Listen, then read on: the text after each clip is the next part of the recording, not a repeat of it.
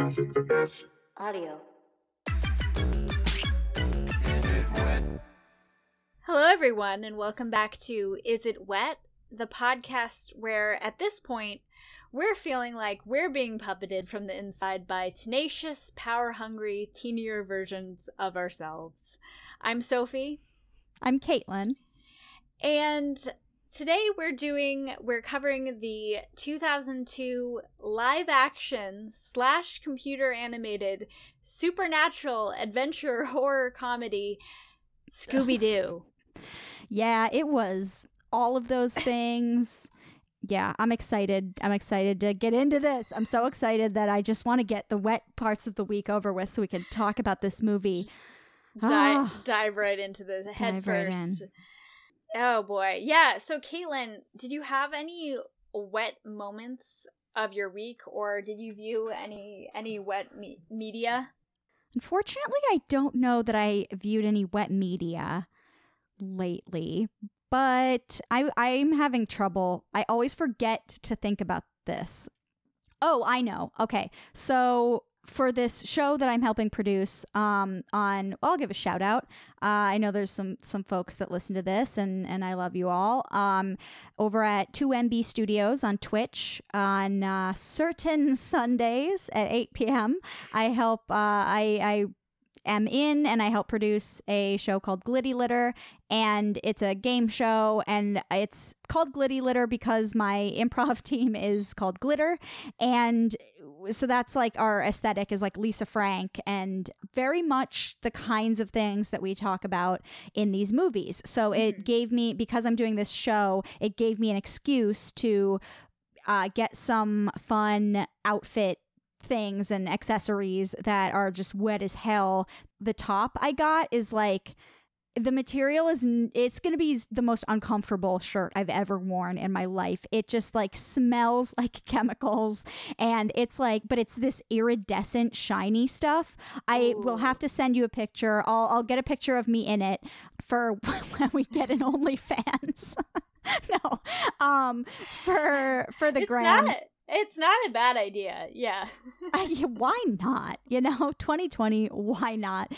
And yeah, the shirt is just like, it's just going to be like squeaky and squelchy the whole time. And I'm so excited. And I also got this glitter, body glitter, but like the real stuff, not stuff I would buy from Limited Too, which is also great.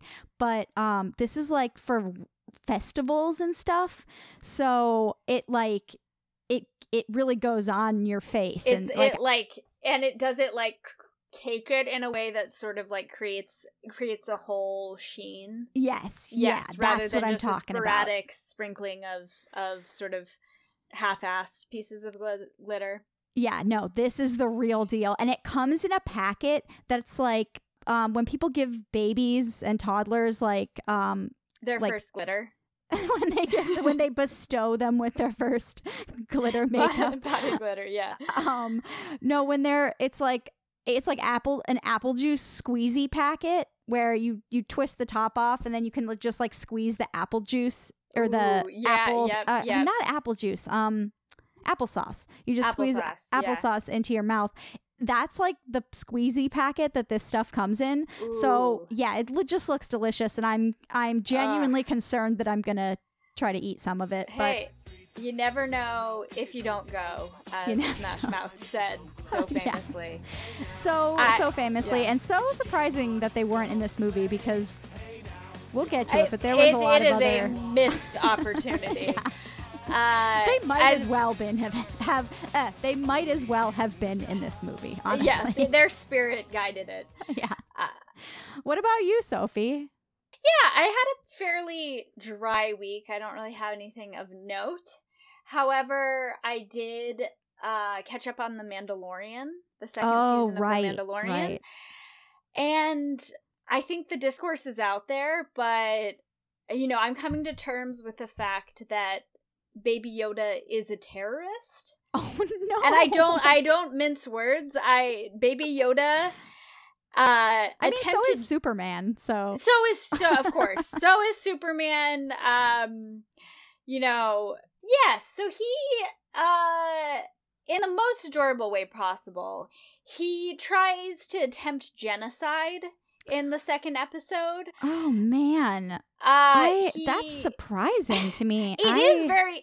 They have chosen to go in a very interesting direction with Baby Yoda. So, essentially in the second episode, the Mandalorian is tasked... He's given a side quest where he has to transport this adorable little frog lady who's just the cutest.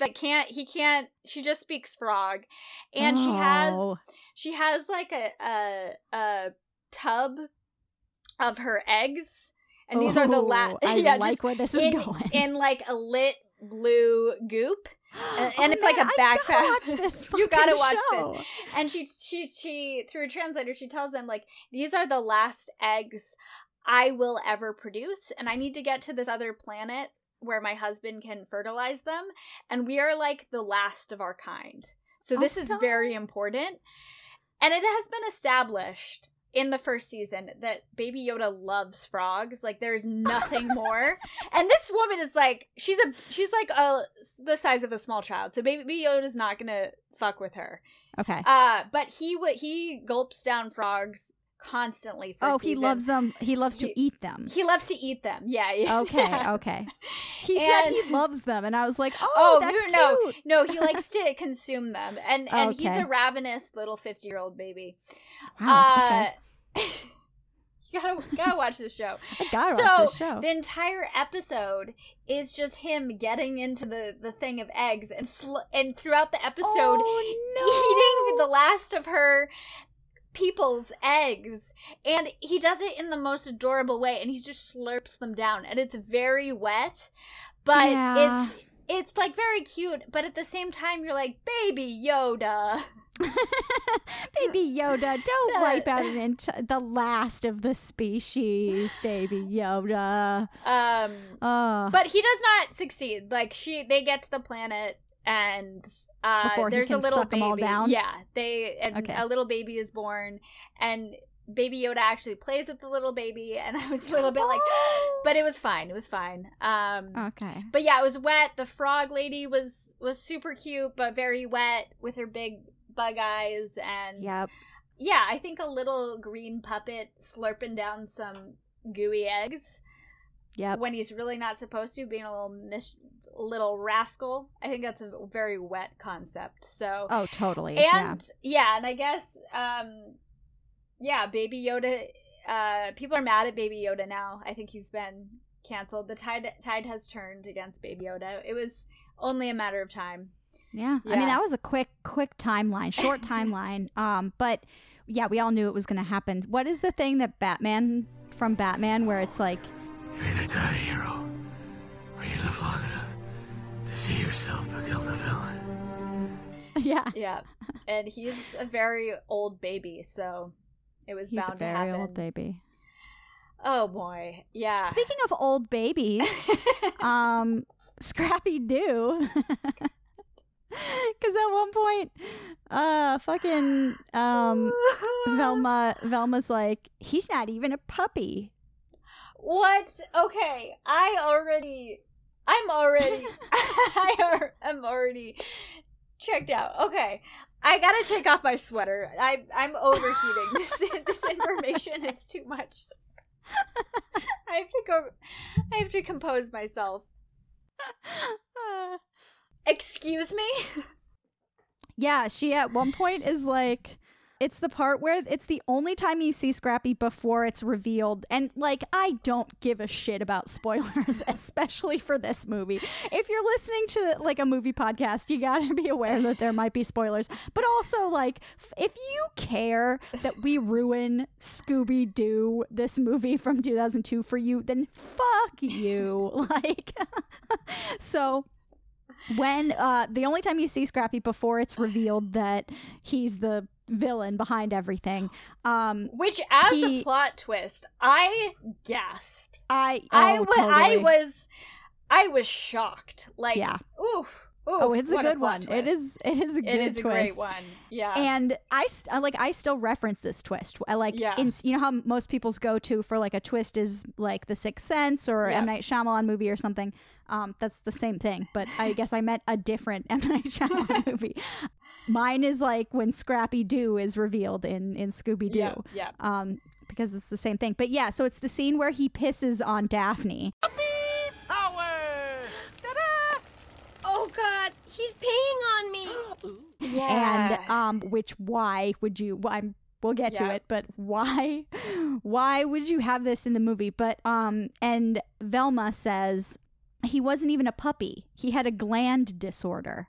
Oh, okay. So he's not. Right. He's just like not a puppy, I guess. Okay. Even though he All says right. puppy power, but I don't know.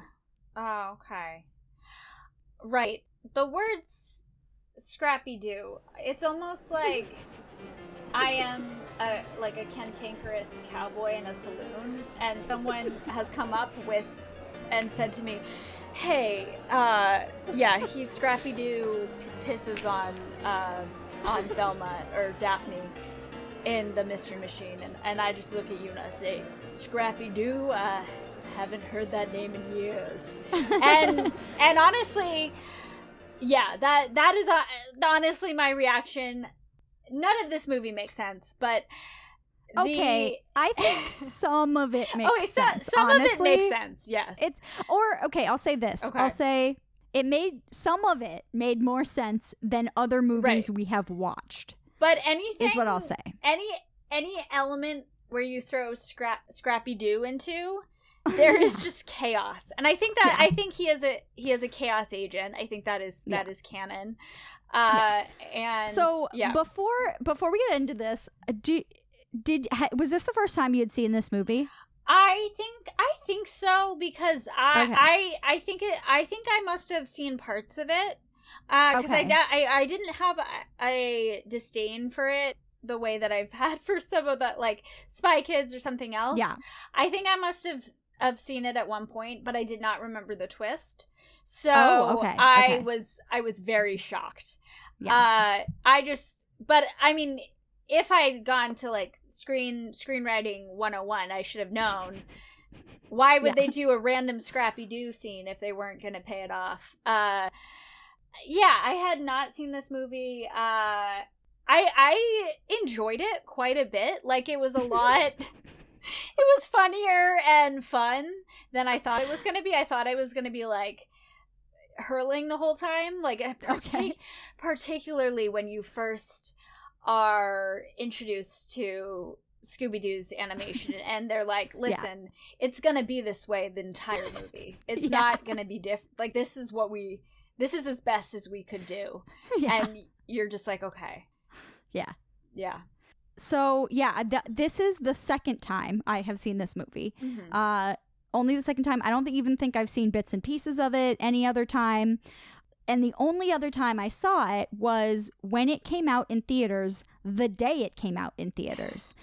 And this is not because I love Scooby-Doo. I like Scooby-Doo. I like the old cartoons. Yeah. I like them fine. They're great. They're great for kids. I insisted on going the day it came out to see this movie because I knew that before the movie, there was going to be a preview for Harry Potter and the Chamber of Secrets. Oh, okay. Yeah.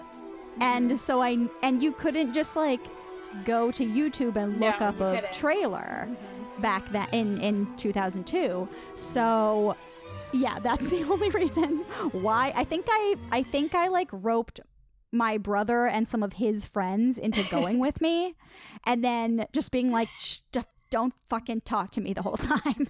I just need to see this. When the Harry Potter trailer's over, anything goes. You can do whatever. But yeah, so I experienced all of this as a child in the theater, twist included. It was a crazy twist back then. Great. But yeah, obviously I knew that going into it this time. Mm-hmm. And yeah, that was my experience with this movie. How would you compare those two viewing experiences. Did you this time watch the trailer for Chamber of Secrets before watching it? Just to get the full experience? I really should have. No, I did not. I would say I liked it as much as I did the first time, in that I hadn't originally gone because I wanted to see it, even. So you had no expectations. Yeah, I had no expectations. I just let it wash over me. I didn't hate it as much as other movies I've seen for this podcast. Oh, and I for sure. certainly did not like it as much as some others. Yes. But I liked watching it. I think there's lots to pick apart, and it's really wet. It was wetter than I thought it was going to be, honestly. It was very wet. It was an easy watch for me. Yeah. I don't think I comprehended much of it, and we're gonna. So I think a lot of this podcast is gonna be Caitlin explaining some of the heady concepts introduced, and me shouting because I still won't get it. But I do want to comment that this is the only movie we've done so far that is post 9/11. Okay. Or, well, really, this is the latest movie we've done so far. Really? All of the other movies have been, 2002. All of the movies we've done so far have been in mostly in the 90s and late 90s and 2000, 2001. Okay. So, wow. Yeah, Spy Kids came out before 9/11. I don't know if there's a connect. I'm not saying there is a connection there. I'm just saying that go to Spy Kids. Everybody right now, go to Spy Kids came out before 9/11.com. Go. Sophie runs it. I will say, but I wonder, because of course our culture changed things. I think the 2000s, we were deeper into the Bush administration. Mm-hmm. Things were very cynical. I remember pop culture being very, very mean-spirited, cynical. But still extremely normy. And I'm interested if you think that kind of affected the tone of this movie. I don't think it was mean-spirited, but there was a lot of there was a lot of edgy material, and well, I think that one of the only things that I learned about the production of this movie, I'm sure you came across it too, was that it originally was supposed to be really dark. Yep. And I don't know any more about that, which it sounds like you do.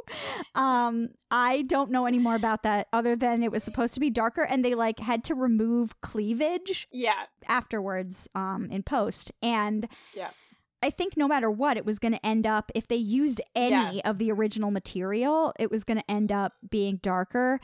I think in general, this movie, and I wrote this down in my notes, I was like, this movie captures an extremely specific moment in time and had to have immediately become dated.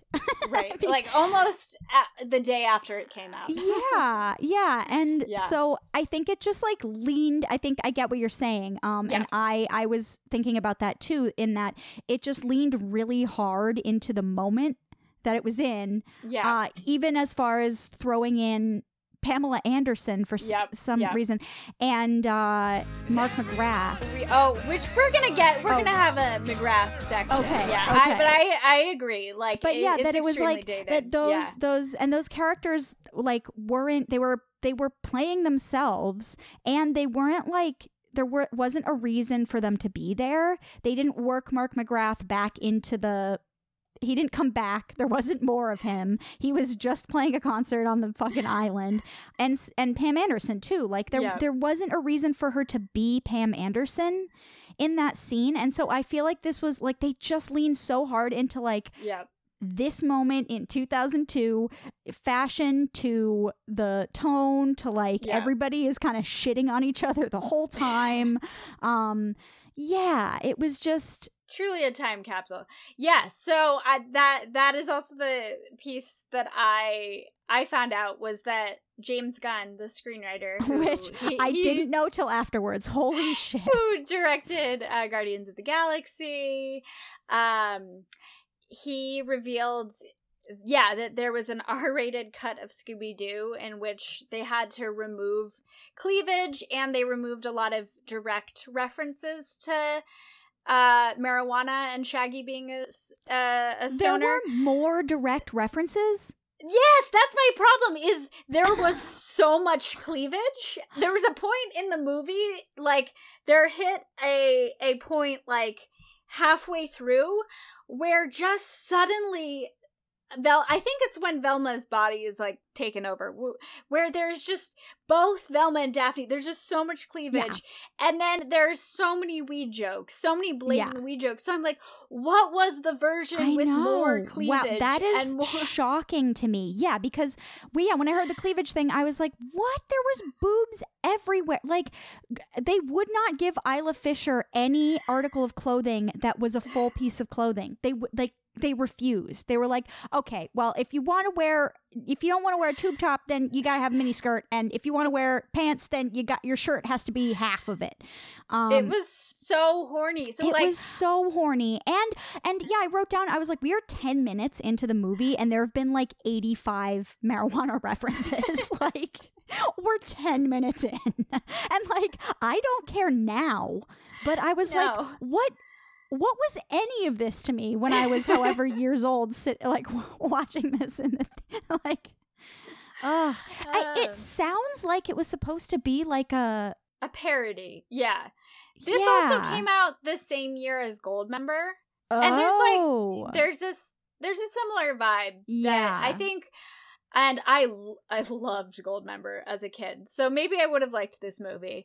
Even though it doesn't have the caliber of jokes of Goldmember, I'm going to be real. Yeah. But yeah, I need to see the James Gunn cut. Yeah, and I just kind of want to know what it was supposed to be, because it really sounds like it was supposed to be something like, okay, I'm trying to think of if there's like an equivalent of another universe where it's like characters from kids stuff, and we're going to do it, like, market it for adults and have it be like really raunchy and stuff. Like, I could see that happening. So maybe that's what it was supposed to be, and it just turned into just completely bland. Like they just so I guess maybe early on here, I have some questions about the Scooby-Doo universe. Can I ask you those? Sure. Yeah, of course. Okay. Yeah, so this is unexpected, but is it like in the beginning, like throughout the movie, they made it clear that Scooby and Shaggy love eating like gross out combinations of food, like disgusting combos, like chocolate covered eggplant burger. Yeah. Mm-hmm. Is that? I thought their whole thing was like they loved eating a lot. They like eating gross shit.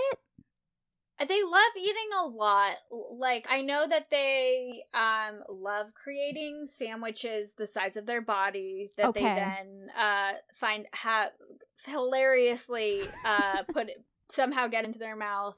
Okay. They both love eating dog treats. And I don't know. I don't know. I did watch the animation and the like direct to VHS movies or series. But I don't know if I remember specifics like that.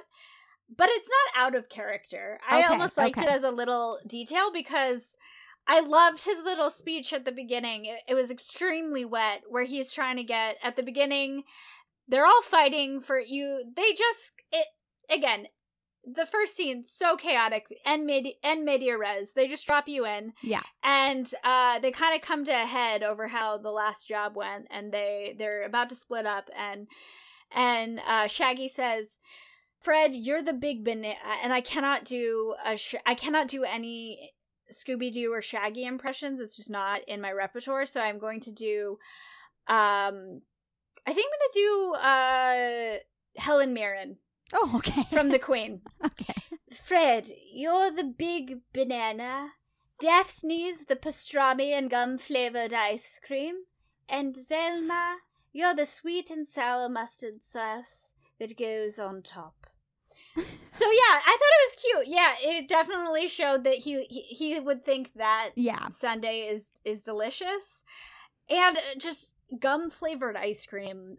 It's just a very wet description.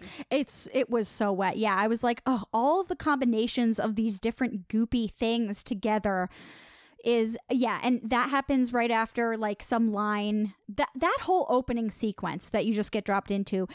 Fred says like, okay, and then you'll activate the conveyor belt, spilling the oil onto the floor, and then the oil spills all over the floor, and then like Scooby and Shaggy skateboarding through oil is like, that's one of the wettest visuals of the early 2000s. That was so wet. I was like, we are skateboarding through oil right now. And it was so good. And right away, just Daphne getting a wedgie, Velma being hung upside down, just immediately right off the bat, so horny. Just sexualizing them. And the thing I love about Scooby-Doo is the unveiling. Yeah. At the end, I love that. It's always the same. Yeah. The same. It's always like, don't worry, kids, ghosts don't exist. Yep. And, it's usually some literal roller coaster tycoon who is trying to extort it's always like, through old witchcraft. Man, whatever. Oh, it was nothing, really. But old Mr. Pietro posing as a doorman sure had us fooled for a while. Yeah, I like that too. And so that wasn't true of this movie. No. This broke the universe.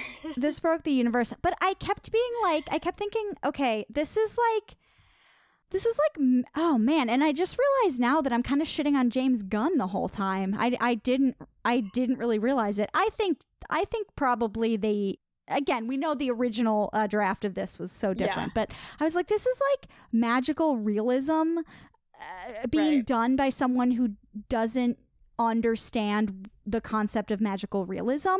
Yes. When we see Scooby, so after they split up, and now it's 2 years later, and a mysterious entity known as Mr. Monstrosity or something, I don't know, Rowan Atkinson, invites them to an island, to Spooky Island, which I loved. I loved that it was just called Spooky Island. So he invites them there, and they meet up at the airport, unbeknownst to all of them, like, oh, we all got invited. And to sneak Scooby-Doo onto the plane, they dress him up as a grandma, and I kept being like, what is the joke here? Because everyone in the airport, everyone is gawking at him. And I'm like, are they seeing a dog or are they seeing a woman? Because from their reactions, I couldn't tell, because they were like kind of put off, but like laughing. I couldn't tell. And I was like, it's like they were doing magical realism but had no idea what it was, because it's the whole movie is neither clear enough nor vague enough to be magical realism. Like, right. So they're like, we're going to straight up tell you that this is a dog in clothes, and then everyone is going to see that and then just not say anything. I couldn't tell what the joke was. And then I think it was like, it got stripped of whatever the joke was supposed to be. And that's just like what the director filmed or something. I don't know. Oh my God. I do have a 100 Years of Solitude joke. Okay. Yeah. We need that. Many years later, as he faced the firing squad, Scrappy-Doo was to remember the distant afternoon when his uncle took him to discover Scooby Snacks. This movie, it was trying to, it was clearly based on 100 Years of Solitude. It was, clearly. It was there. You had to be in the know. Yeah. But it was clear, it was definitely about a family in turmoil over the generations. Yep. And uncle against nephew. Oh man. Funny fact about James Gunn. Do you know what movie he directed not long after this? Nope, I don't know anything about it. I didn't care to learn. Slither. Wait, the one we have an embargo against doing because it looks so disgusting. So this dude just loves wet shit. He is a wet dude, and I would say that Guardians of the Galaxy, of the dry Marvel movies, is one of the wetter ones. Totally. Yeah. I would agree with that. Yeah. I guess that makes a lot of sense. Yeah, because he's not afraid to try a lot of stuff with CGI, I think. Yes. But yeah, there was the visuals in this movie were bad. They were real bad. They were bad. Like it was bad to look at. But there were some things in here that were not bad to look at. Like I loved Isla Fisher's extremely low cut, long denim skirt. Yes. Like, just so 2002, so drippy and shiny, and it's like a long denim skirt but cut so low, and then there's just a slit right up the side. Like it makes no sense and had to have been so uncomfortable to wear. It just not ideal. I loved See, I think what I like about Scooby-Doo is that they're just these iconic characters that have like a clear aesthetic and an outfit. And I love that, and I love a ragtag group where each person has their thing. And I've always loved Daphne. I loved her in this. I liked Sarah Michelle Gellar's take on her.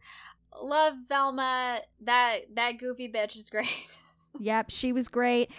When Rowan Atkinson comes out as the island owner, and I was like, oh, now I'm kind of excited for this movie. I was like, I wasn't before, but now I'm kind of excited. I didn't realize he was in it, and I haven't seen him in much stuff, which was why I was excited to see it. But I kind of want to see him in more things because he's probably he's fantastic in this, and I'm sure he's great in anything. And when you're introduced to him, he's wearing, it's a leather jacket, but it's like a sparkly leather jacket. It's very sparkly. He needed to be in more scenes. He needed to be set up a little bit more, but I was thinking that, but now I also kind of realize why he wasn't set up more.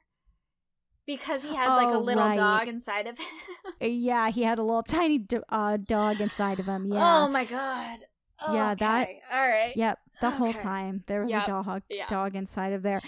Oh, okay. So one thing I will say is I did remember the twist was it was Scrappy-Doo. Like that's the part I remembered, but I didn't remember who he was going to be revealed to be.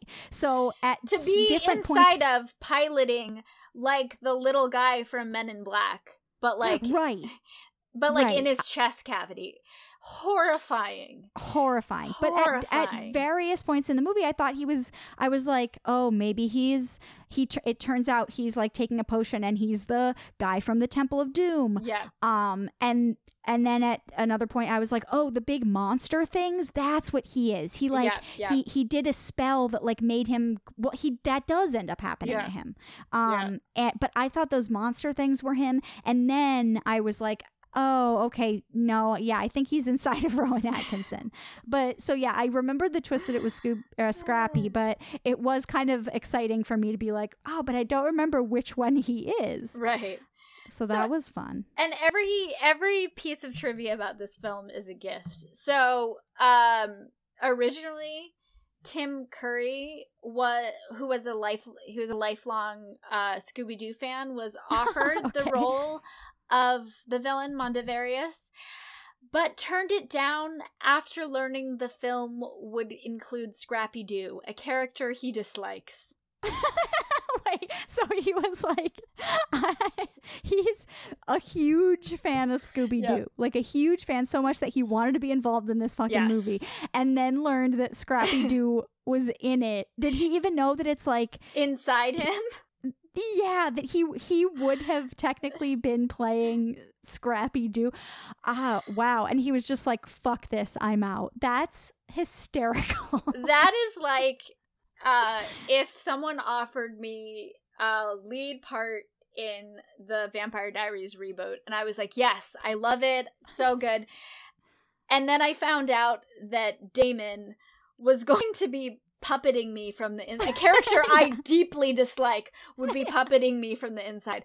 I get it, Tim Curry. You stuck by your guns, and you did not relent to the Hollywood system. You were like, you stayed true to yourself, and I love that, because honestly, fuck Scrappy-Doo.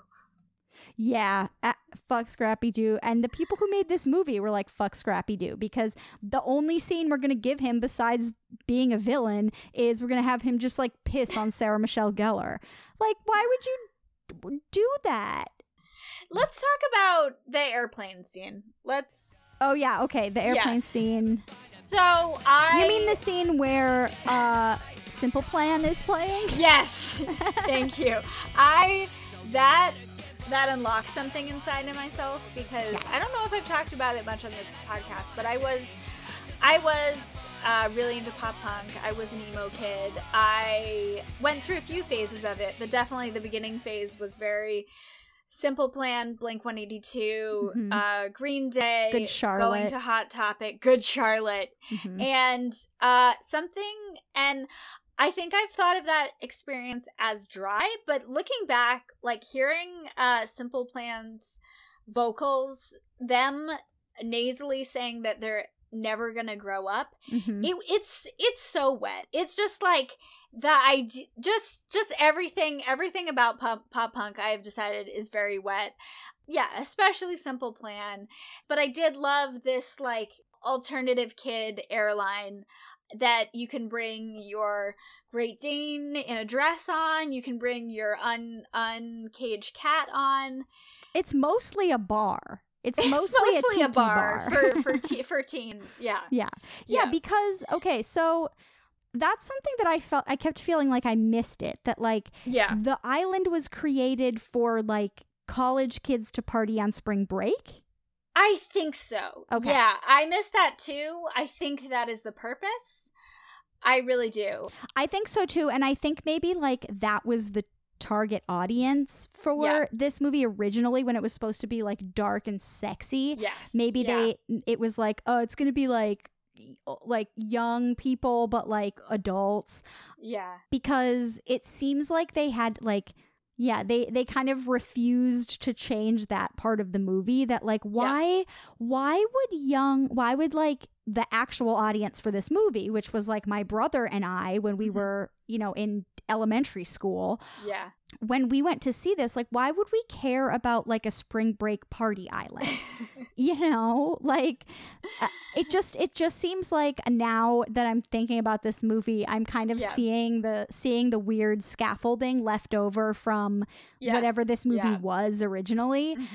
And so I guess it's an island for spring breakers, because Rowan Atkinson loves young people. He just wants young people to have fun. He makes that clear. There's a lot of chrome amusement park rides. Why did they have to be all chrome? You tell me. Or don't tell me, because I don't need to know. It's just wet. But yeah, so he does that, and the reason why they've been called to the island is because the people arrive. It's fucking Halloween Town. Like, it's Halloween Town, where the people arrive and they're having so much fun or whatever, and then by the end, when they leave, they're like, their personalities are gone and they've been changed. Yes, and that part I just like could not wrap my head around. And with the reveal, still could not. Oh, even after the reveal, I think it's that their souls have been taken from them. Okay, what I think, and again, this is probably, I know I say this every episode, this is probably the biggest example of Scrappy-Doo.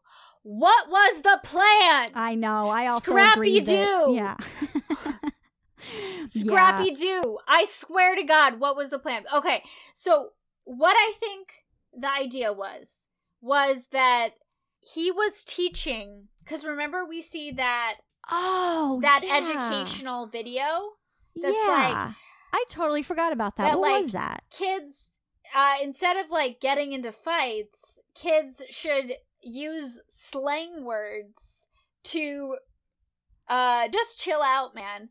I think he was teaching his monsters how to be teenagers. And because I think he takes the soul, and then the monsters go into the young people's bodies. Oh, you got it. You explained it to me. And they're trying to affect what teenagers sound like, and they do just fairly offensive. They just use slang words, but it just makes no sense. But then again, so okay, if that's the plan, and then he needs. The plan is to then lure the Mystery Inc., Mystery Machine, the gang, to the island because he needs Scooby-Doo's pure soul, which I shed a tear because it was beautiful. Wait, but it's just occurring to me. Yeah, he invited them to the island so that he could have Scooby-Doo's pure soul. They were already, Mystery Inc. was already separated. Why didn't he just invite Scooby-Doo? Why did he get them all back together just to have Scooby-Doo?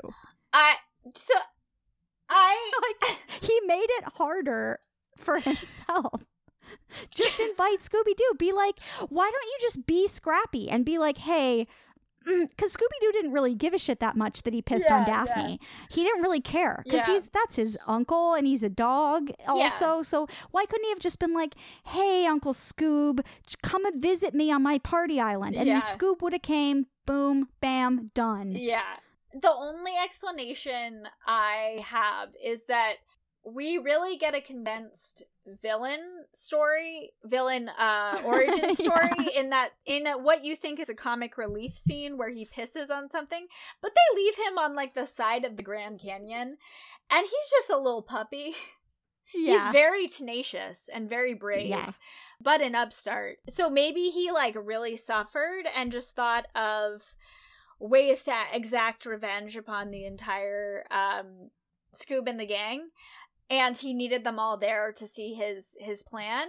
Okay, yeah. Okay. And this is where the universe breaks, because then it means monsters are real, and that magic is real, and that Scrappy-Doo has the power to wield magic and souls, and the soul is real. And we'll get into protoplasm. I'm not ready to talk about protoplasm yet. I'm not ready. I keep looking at the word and being like, do I say this now? I'm glad I haven't. I hadn't, because you would have just. I will have a full meltdown if we have to talk about, because I'm just trying to wrap my head. So magic is real. Okay, so that's I think I've explained it, but I'm still very confused. Wait, you know what else is real? Not only is magic real, but if all of this is true, it means Scrappy-Doo says the line, "You don't have the scrote for this job, Pally." I don't know if you got that. I did. Okay. Yep. Yeah, even Shaggy, I'll do my Shaggy voice again. He says to Isla Fisher, "I don't need to know what voulez-vous coucher avec moi means to appreciate the song." Oh, God. It's great. Yeah, you can just say that in French. That one was a little more tame than referencing the scrotum.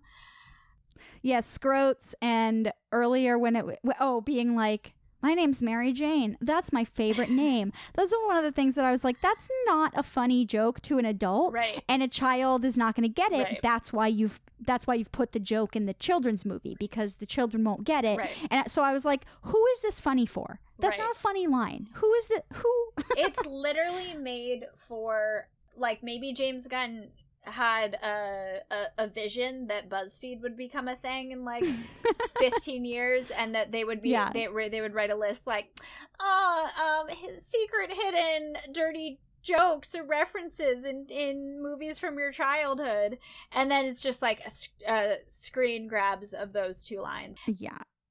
Oh man. So basically, to summarize the rest of the movie real quick, it's basically okay, so we told you that the the young people are arriving. They're leaving as monsters who have been brainwashed into acting like young people, and they go off. And this is all in the hopes that Scrappy gets the Pure One, who is Scooby-Doo, and when he sacrifices the Pure One, it will unleash an energy and magic into the world that will allow all of these monsters to like take over. Okay, that's the part I didn't get, the sort of the end game of that. But so Scrappy-Doo was willing to basically trigger a global apocalypse and the end of humanity. Yeah, okay. I'm sorry. I can use more specific language because I did write down this quote. Once the Darkopolis ritual is performed, the creatures will rule the world for 10,000 years. Okay. So it might have been 10 million years. But yeah, it's the Darkopolis. So yeah, he was triggering the Darkopolis. You do the Darkopolis ritual, and then the creatures will rule the world for 10 million years. So yeah, I mean, clearest plan since Deacon Frost, baby. Okay, all right. I'll give Scrappy-Doo more credit. Every time I see Scrappy-Doo, I feels like someone is just wringing out my brain. Yeah. My question then is, where does Scrappy-Doo see himself in this new empire? Because the leader, but he's not a monster. He's a very tenacious puppy. Mm-hmm. Okay. Well, I think he became a monster at the end. Oh, right. You're right. I'm forgetting. And then I blinked and he was deflated. And so I don't know how they deflated him. I don't know. But I was like, I get it. It doesn't matter. Yeah.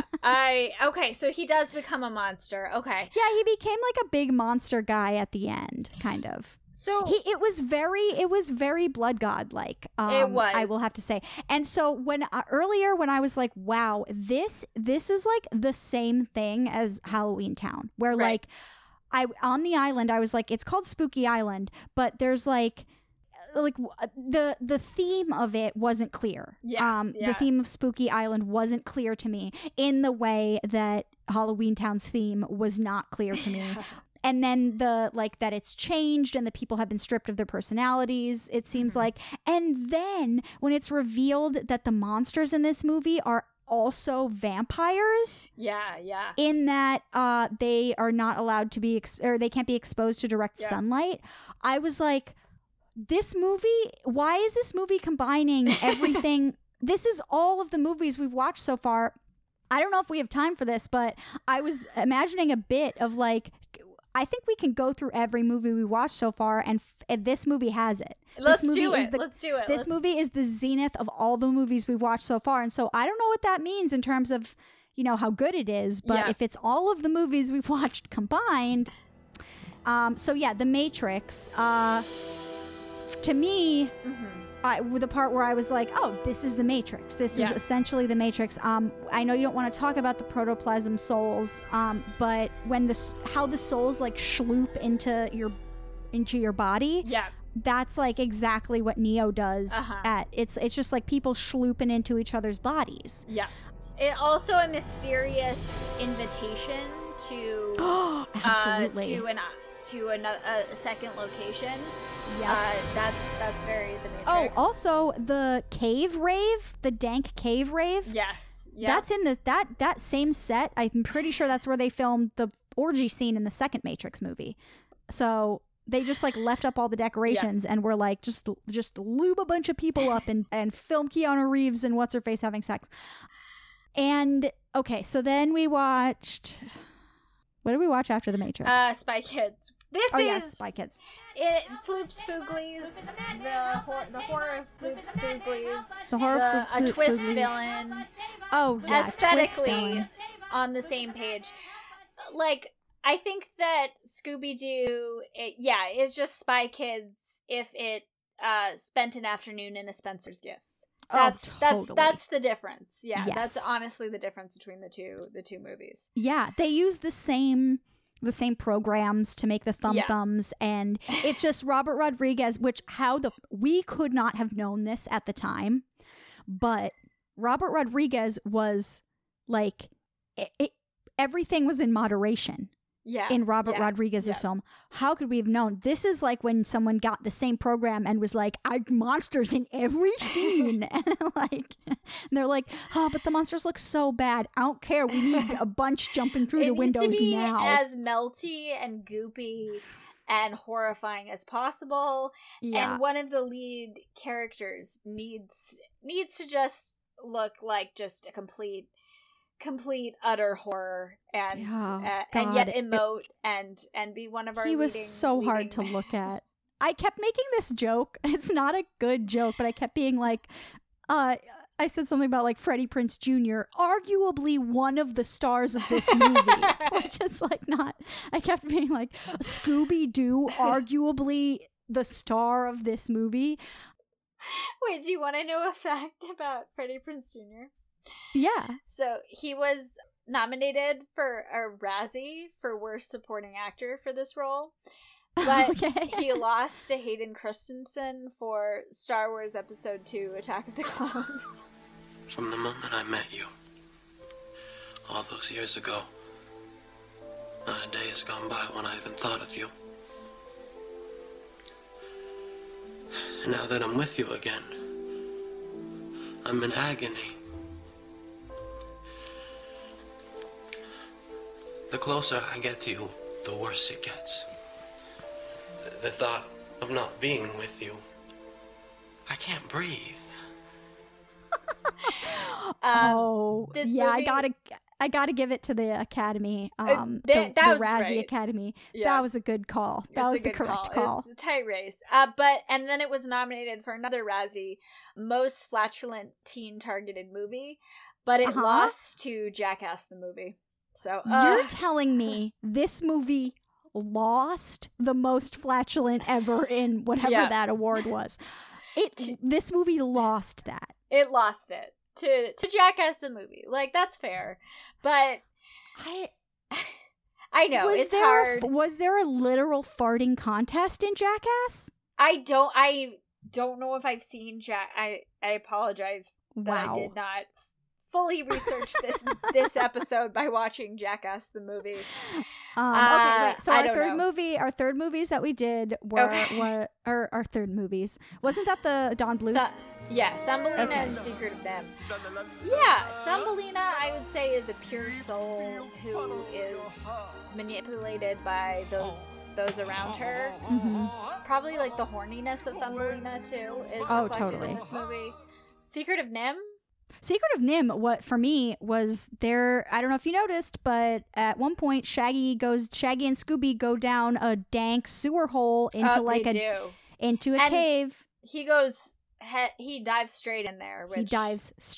Would have killed him, which 100% would have killed him. Like, you can't dive headfirst down a huge, there was other choices, but yeah. I understand. Yeah. I understand. Yeah. But when he fell down there, I was like, this is exactly what happened in The Secret of NIMH. I literally saw it flash before my eyes. There's a lab scene. Oh, yeah. Like, where they're conducting, experiments, like, nefarious experiments, for sure. Yeah. Mm-hmm. Next up was The Blob. This one might be difficult. I think I have it. Okay. Shaggy sees the monsters first when he's lured into the woods by hamburgers. Classic Scooby-Doo. Yep. And comes back and tells Raggy about it. That's as far as I'll go with the voice. And Shaggy does not believe him. Mm-hmm. And they're like, oh, Scooby, there's no monster. And, like, he's trying to warn people that things are afoot. And no one believes him because he's a Great Dane. Yeah, that's it right there. That was at the essence of... Yeah. That's the nugget of truth from The Blob. That's what the whole thing was about. People might not believe you about the threat of communism, but you need to just be persistent and tell them about it. That was the clear message of this movie. Yeah. Yeah. And then The Fly. This one seems easy to me. There was some body horror in this. Yes, it was not. It obviously not the done with the finesse of a Cronenberg movie, but you know, when Scrappy Doo just like starts transforming into this monstrosity, or just bodies being fused with other beings. A soul in someone else's body.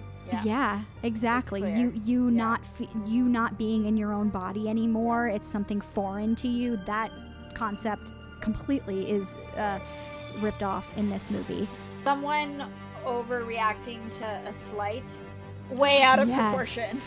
Yes. The same way that Scrappy Doo reacts. Well, he was left by the side of the road, but he peed on her. On someone, like, and was just super annoying and just harshing their vibe. Like, totally. He also said it wasn't just because he peed. It was also because then he just bafflingly, inexplicably.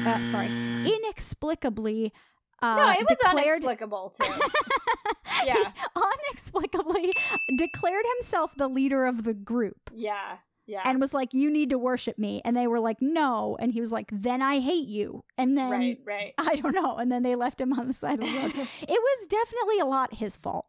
Yes. Even after he peed on her, if he had just been like, I'm so sorry, I'm a dumb idiot, I promise I'll just go to sleep in the back, they would have been fine with it. He had to then be like, okay, not only am I going to pee on you, but I'm your leader now. I think it is a little harsh. I understand that he might not be a real puppy. According to Velma. However, even if I got annoyed with my nephew, like my sister's child, even if they were a grown adult and I left them by the side of on a desert highway, I think that's a little harsh too. But like, also, but he's Scrappy Doo. He's like, his whole thing is like, I can do anything. So it's like, all right, sure. Let's take that, figure it out. And he obviously did figure it out. He was fine because he ended up. He worked his way up. Yeah. Okay. So after The Fly, was that Halloween Town? That's Halloween Town. Yeah. So I mean, we've already. This was basically Halloween Town. This was. Yeah. It was. This was the same plot and set. It definitely wasn't, because the one thing I did read was I think this was filmed in Australia. Yes. And was like a kick-ass time, great place to be, whatever. Yeah. And Halloween Town was filmed in like 1 month in the sweltering heat of just somewhere in the United States. So I imagine this movie was a better hang than Halloween Town was. But everything else, every costume they used in Halloween Town was in this movie. Yeah. All right, so next after Halloween Town is James and the Giant Peach. Always James and the Giant Peach. Sort of jarring animation side by side with live action people. Oh, totally. That's exactly what it is. Yeah. Yeah. I think again it was a ragtag group of clearly a family of some kind. Like the bond between Shaggy and Scooby, like legit touched me how much they love each other. Not so much I didn't think that any of the other characters cared about each other in any capacity. But really the bond between Shaggy and Scooby, they got right.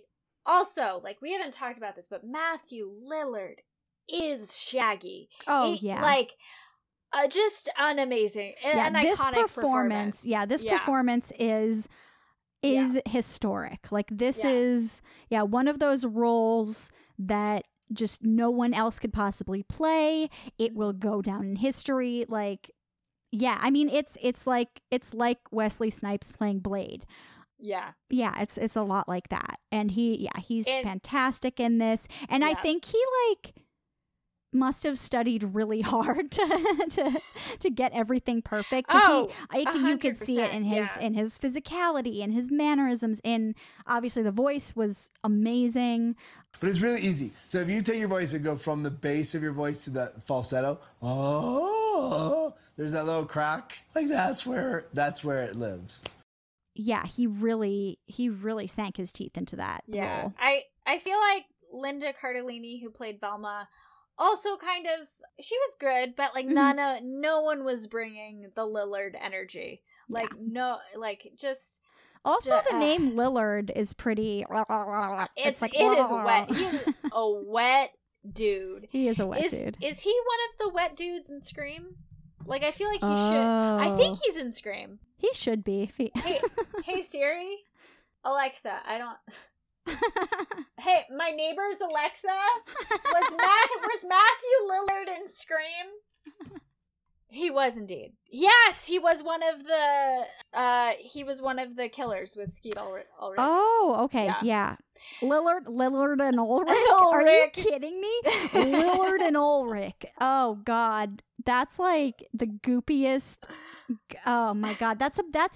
Lillard and Ulrich is like about two old frogs who are so covered in slime, and it's just like Lillard and Ulrich sitting on a log.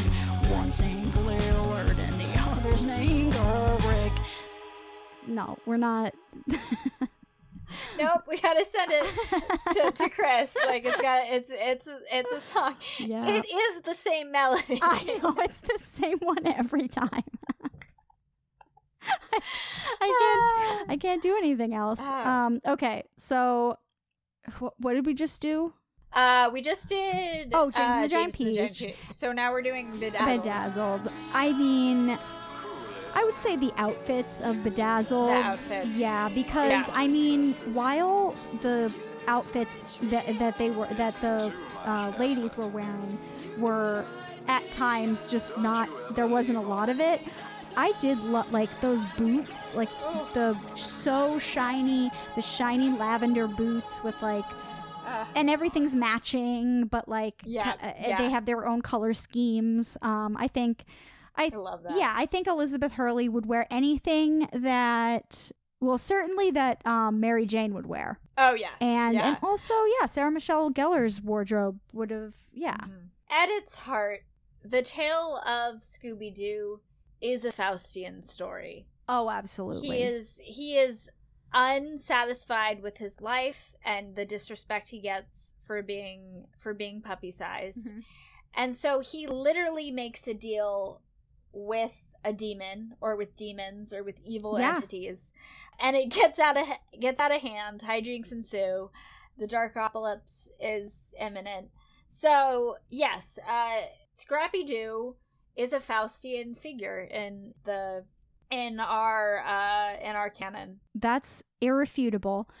Yeah, so there's that. There's in both the Bedazzled universe and this one, magic is real, magic exists, or I don't know if you call it magic in whatever like religious magic is. I don't know.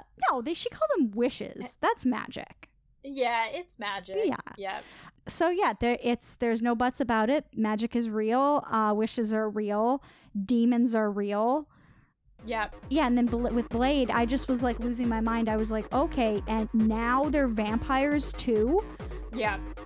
There's a vampires. Sacrifice. There's a ritual that needs to be performed.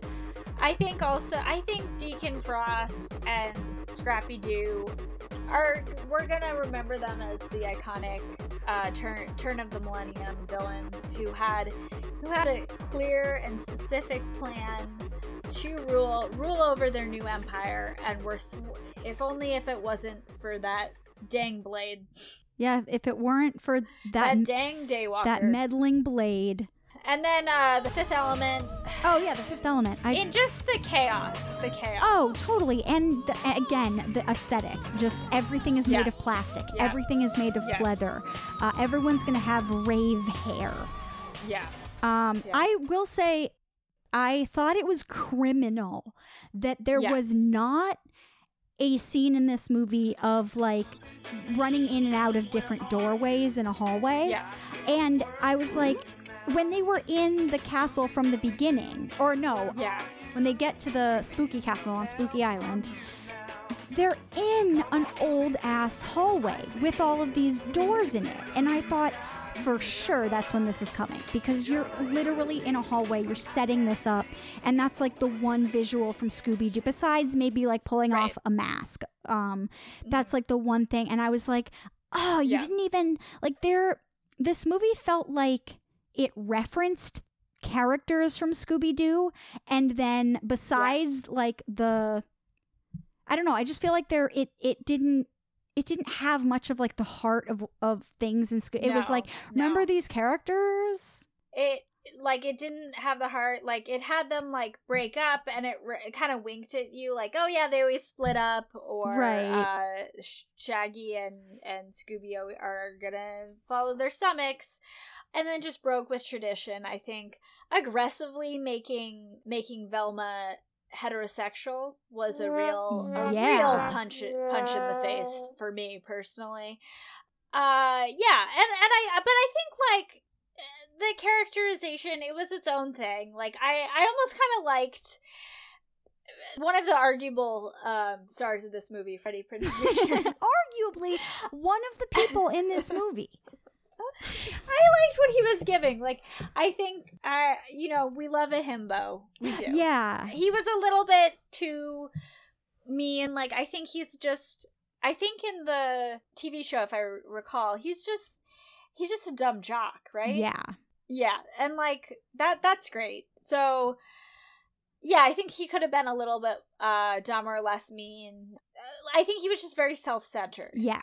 Was his more character trait. He was very vain. But it was good. And Sarah Michelle Gellar was trying to do girl power, and she does that. I thought I wrote down that she did Sarah Michelle Gellar did roughly a blood god's worth of martial arts in this movie, which is to say not a lot, because the blood god's not doing the Wesley Snipes is doing the martial arts.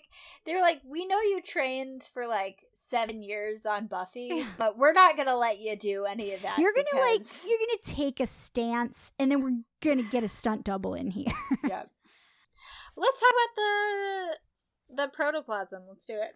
I was gonna say that's Unless you really get the only into critical wet moments. Yeah. No, that's the only other really topic that I have on my list that we haven't broached yet, and it's the protoplasm. So yeah, you got like a nice basin. You got like a what's the thing from Harry Potter that looked like that? The pensive. Yeah, the pensieve. Yeah, you got a big old pensieve.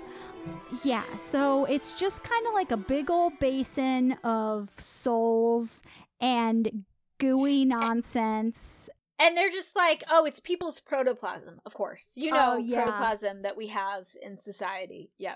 I believe Shaggy is over this basin of people's souls, which is basically like wispy ghost versions of people's heads, horrifying renderings of these actors' faces, like their little ghost heads, and he pulls them out, and they're kind of goopy too. Oh yes, and honestly, this was the only CGI in the movie that was not a nightmare to look at. And okay, it was still horrifying to look at, but what I mean is the effect that they achieved with this was pretty cool. I was like, oh, it does kind of look liquidy, and when it all spills out, I was like, oh, like that looks pretty good. It's because it's a plasma. It's neither a liquid or a solid. But yes, Shaggy pulls them out, and he goes, oh, you're a freaking protoplasmic head. And, we just know what that means. Yeah. So what we never see is how that's extracted. We see it schloop back into people, but we don't see, and that's I think it's the triangle that MacGuffin. That's like, it sucks it out.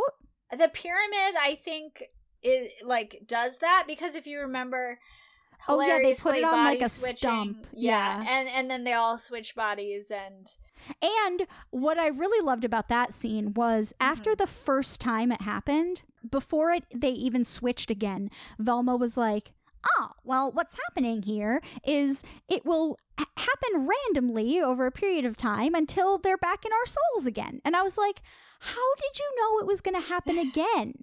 How, like, the person making this movie should have been like, after the second time we see it, they notice a pattern, because you can't notice a pattern if it's only happened once. I am picking apart a thing that, like, I just shouldn't ask questions. I think Velma, again, is a nerd, and we all know that dorky chicks like her also turn Fred on. So she's a nerd. She just knows these things. Yeah, when he said that, I was like, fuck you. I was like, oh, good. Okay, good. I was worried. Like, I felt all of the feelings that the director and the screenwriter wanted me to feel, I'm sure, at that moment. So protoplasm, looking it up. You think it might be a real thing? It's a real thing in biology. It is a real thing. Yeah. It is the colorless material comprising the living part of a cell, including the cytoplasm, nucleus, and other organelles. So it's the gunk in a cell.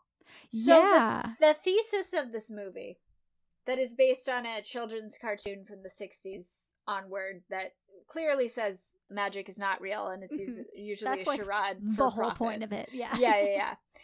It posits that your soul, your essence, is contained within just the juicy gunk within your cells. Wet. That is a wet.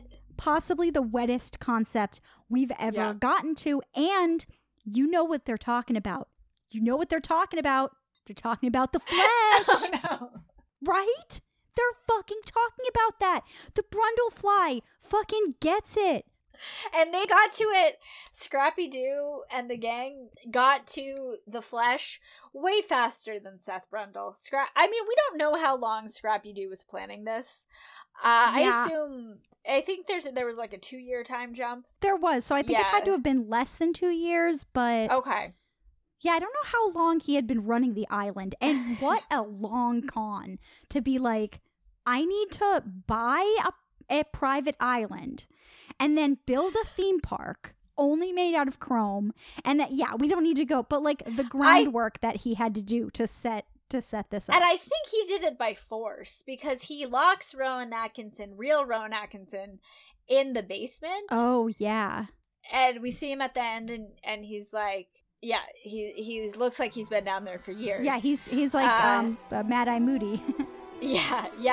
Exactly. Again, clearly Scrappy-Doo. This movie is all movies. This movie contains references to all movies ever made. All movies ever made can trace their roots back to 2002's The Scooby-Doo movie.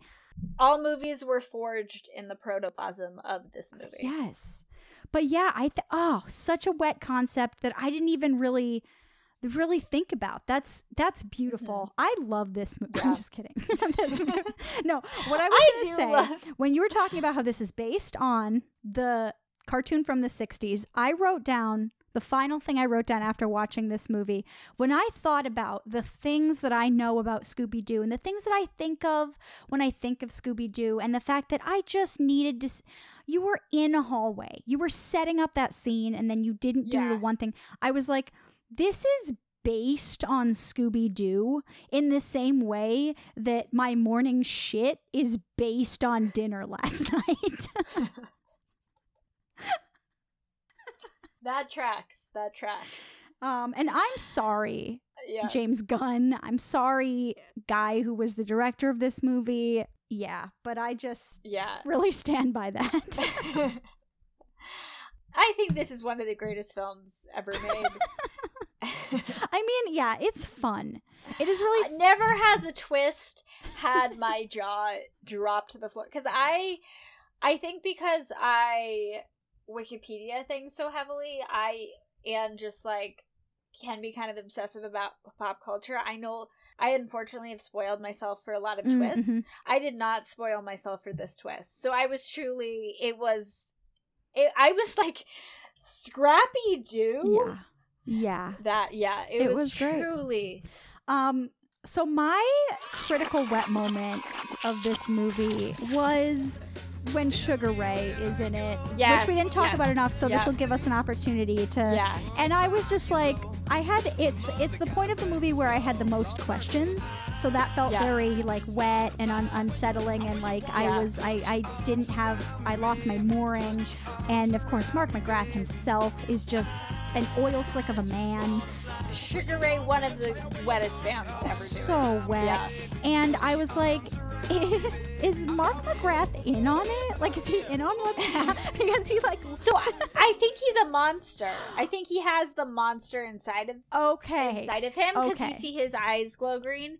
So I think this movie is telling us that that Sugar Ray is, like, in real life, just a vessel for vampire creatures trained to be quote unquote teens, cool teens. Mm-hmm. Yeah, And he's that a is vessel, what they're affecting. a vessel Yeah. for the Darkopolis.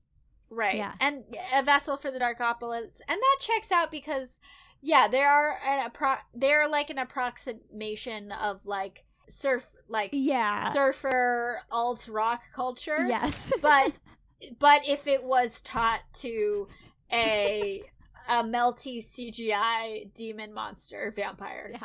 and then inhabiting their flesh. So that checked out. This soundtrack was yes. the incredible soundtrack. So wet. It had the Baha Men. Uh-huh. It had Sugar Ray. It had Outkast, which I was delighted. I was like, is this Outkast? It was an incredible soundtrack. It had an Uncle Cracker and Busta Rhymes song. Okay. Same song. And then Simple Plan. And I was like, again, of the moment, but incredibly just So wet, good. So wet. 2000s, just amazing. What? Who did the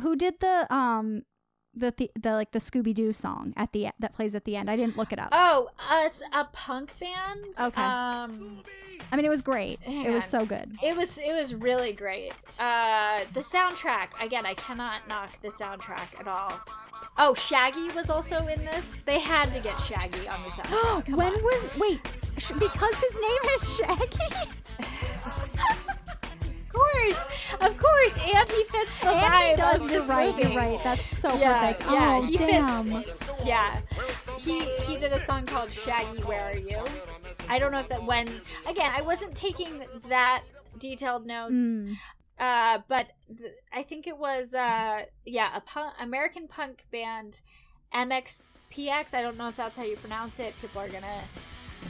People can call me a poser. It's fine. I lived through 2003 to 2006 being called that all the time. It's fine. Yeah.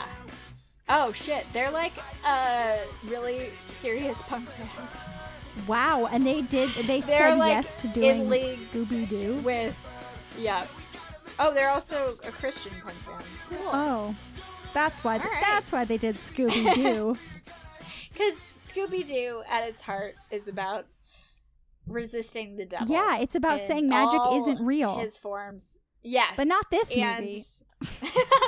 This movie was like, the devil comes in many forms. One of them may be Scrappy-Doo. Mm-hmm. You don't know. Be alert. It may come in the form of Rowan Atkinson. Okay. This was a critical wet moment for me. They rip off Rowan Atkinson's Mhm. face in the reveal, much like the Scooby-Doo unmasking, but it's just a robot face, horrifying, very wet. Mhm. And then I don't know how Rowan Atkinson's chest cavity is unveiled, but within his chest cavity is A CGI puppy. is a CGI puppy. Yeah. Woo. Critically wet. Yeah. Wet. I have another thing I wanted to comment on. Mm. I loved, and because I did not know the twist that people were being controlled by the Darkopolis. Yeah. Scrappy-Doo. It doesn't get easier. Every time I say it, it doesn't make it any better. I loved the portrayal of the Coast Guard as evil. I think this is the first time Okay, yeah. in American film that the Coast Guard have been portrayed as an evil force, and because they call I remember what you're talking about. Yeah, they call I think Daphne calls them. Yeah, no, Mary Jane. Isla Fisher calls them. Yeah. Okay, is this before she's been? That's not clear. So, but it doesn't matter because their response is. Oh, their response is like they're cool with it. They're just like, that's funny. No, and then they turn to the camera and like do an evil laugh. Oh yes, yeah. No, so they're like, oh, that's awful, but then they're like, we're evil. Yeah. We're in on the thing. And I was like, that's great. This is a truly cutting edge avant-garde decision yes. to portray in a children's movie the Coast Guard is evil. I'm like, great. Well, okay. and it implies that the Coast Guard are the monsters, right? Yeah. That's how I interpreted it. Scrappy-Doo has infiltrated the Coast Guard. Yeah.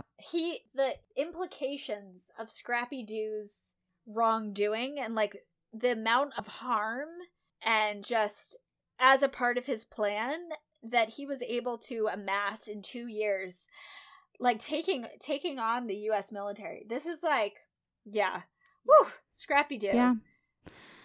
I do have a big bone to pick with the movie for the when Keanu gets in here and asks his question. Okay. Are we ready to move on to that? All right. Yeah, I'm ready for Keanu. All right. You don't have any holes? Nope. So the new hole in this movie for me, well, there were several holes. Of course, Shaggy dives, should be fatally down one.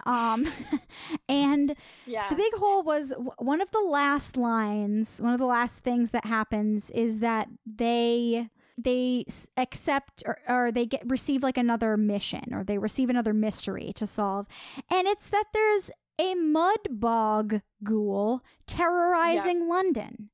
And I was like, a mud bog ghoul terrorizing London, you say? Why can't I see that? Like the whole was like the despair that I immediately felt, being like, you're telling me I could have had a mud bog ghoul movie? I don't know if you know this about me, but I love bogs. I love bogs so much. and I gotta lie down.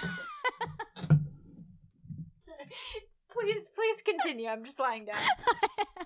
I love bogs because there's so many things to love about bogs.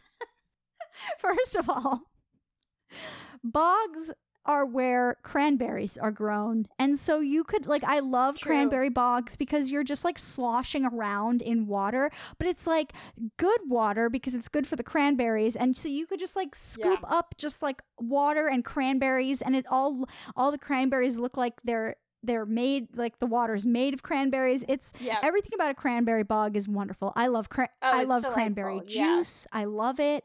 And then I love the concept of a place where, so I think I maybe had a formative experience with a bog growing up, and that's why I love it so much. In 6th grade, the big thing at my elementary school was the 6th graders got to go on a field trip overnight at this nature conservation center, and you learned about the local wildlife in Minnesota, and you learned about conservation, and you learned orienteering skills out in the woods. And it was really empowering because I was I have the worst sense of direction, but you're kind of forced with a partner to find these markers in the woods and find your way back. And it was such a good experience. It was, I have so many happy memories from it. And one of the things you got to do was do a bog walk. And I was so excited about the bog walk. And then the only thing about the bog walk is you have to step in the same footprints as the people in front of you, and that like they drilled that into our heads because at any moment you could just fall through into like a muddy pit, which is what I love about bogs. It's like unstable land that's like very liquid rich. Right. Yeah. And so, but yeah, the big thing was my mom was a chaperone on this trip, and I was cool with that. My mom and I got along really well, and I loved having her there for things. I wasn't like embarrassed of her or anything, but there were only 2 people that fell into the bog, and one was fucking Eric. Everybody knew Eric was going to fall into the bog because that's just what Eric does. And, fucking Eric. But he got his shoe was all muddy. Like he fell in maybe up to like, right below the knee or something. And then the other person who fell in was my mother, up to her neck. Oh, no. And like, I just remember taking a picture with a disposable camera that we all got to go on this trip of her like on this rock, like with her head on her. How would you describe this pose? Like a elementary school picture pose where your cheek is on your fist. Yeah, and just like look pensive, just like look like the thinker. Yeah, just on a rock like that, just like covered in mud. And it's a great memory for me, and she probably feels differently, but I honestly would have loved. I think like mud's great. I love a bog.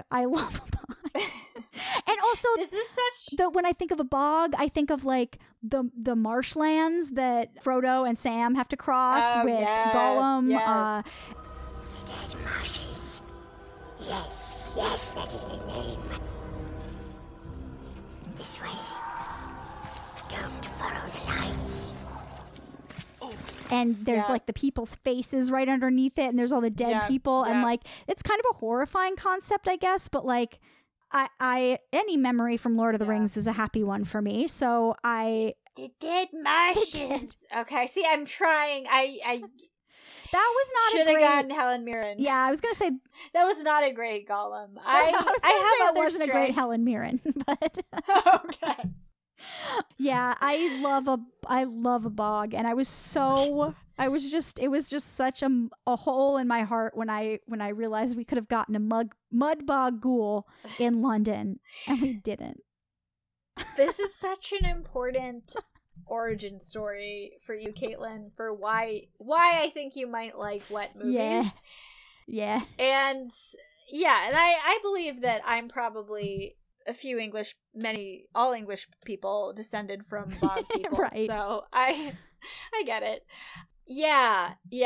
I also felt that. I was like a mud bog ghoul terrorizing London. Yeah. They could have teamed up with Sherlock Holmes. I know. Wouldn't that have been so fun? It would have been delightful. The Raker Street Irregulars. Oh, man. For me, the whole... I mean, obviously the chest cavity that's Scooby-Doo size that's needed to pilot a completely realistic robot double of Rowan Atkinson. That's a big hole. I didn't know that. Is he called Robot Atkinson? He is now. Robot Atkinson. I think, and I also think that, like, I imagine in the 2000s, culturally, there was just a hole where, like, we abandoned a lot of ideas, especially post 9/11. It was a very hard time to be left wing. It was very hard in many ways. Like, there's a great things from that time period, like the OC, and can't think of other. Yeah, mainly the OC. Mainly the OC. Very iconic. Like, those are my formative years. I have a lot of great things. But I do think that the excess of this movie was trying to fill a hole left in the sort of pop culture landscape and in the American psyche. And I mean, as we've always tried to do with consumerism. So Scrappy-Doo, and I think Scrappy-Doo is the perfect dark villain figure to represent that time period. I think, yeah. I'm not saying that Scrappy-Doo was inside the chest cavity of Dick Cheney, but famously he's had heart problems. He's famously had heart problems, and yeah. I don't think it's been disproven that that's true. So yes, exactly. So Scrappy-Doo, you've got some explaining to do. Yeah. All right, I think it's time to render some verdicts. Let's do it. So, I would say this movie is as wet as a Hot Topic spiky plastic choker that's been soaking in crude oil in Karl Rove's walk-in meat humidifier. And the meat humidifier, it doesn't dry out the meat, it just makes it super melty and not good to eat, but that's how Karl Rove likes it. That's how he likes it. Yeah, he demands that's how he likes it. Yeah. I mean, I don't think I need to explain that anymore. It's very 2000s. It's very pop punk. It's giving us all these different things, and yeah, it's of its time. It's disgusting, but there's also, something charming about it. Absolutely. Yeah, for me, this is a wet movie. It was wetter than I hoped it could be. It was wetter than I remembered even. So yeah, basically I think this movie is as wet as Rowdy Roddy Piper being offered the role of like a big wet frog and turning it down because he's already playing just a slug. a slug, a mating slug.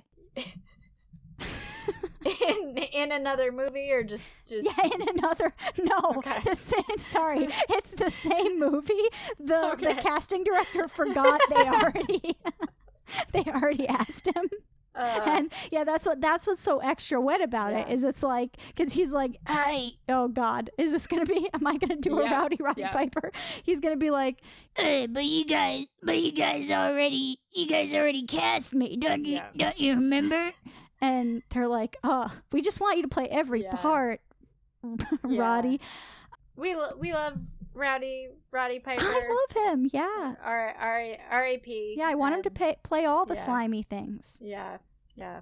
Well, this was a magical experience for me. I've not been shocked by a twist ending like this. I don't think ever.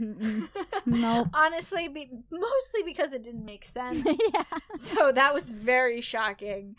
And whenever I watch any movie, from now on, I'm going to be at the edge of my seat. I'm going to be like, all right, this is the Queen's Gambit, but I don't know.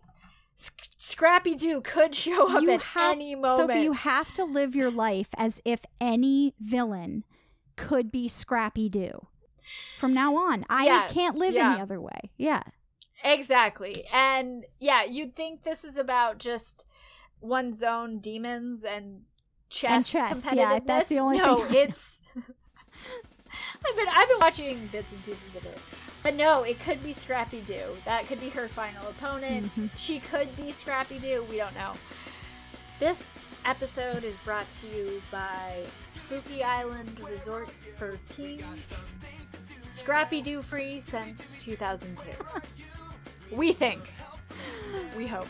I see you, pretending you got slipper. But you're not fooling me, 'cause I can't say the way you shake and shiver. You know we got a mystery or something, Scooby-Doo, be ready for your ride. Don't hold back. Scooby-Doo, if you come through, you're gonna have a Scooby snack. That's a fact. Is it wet?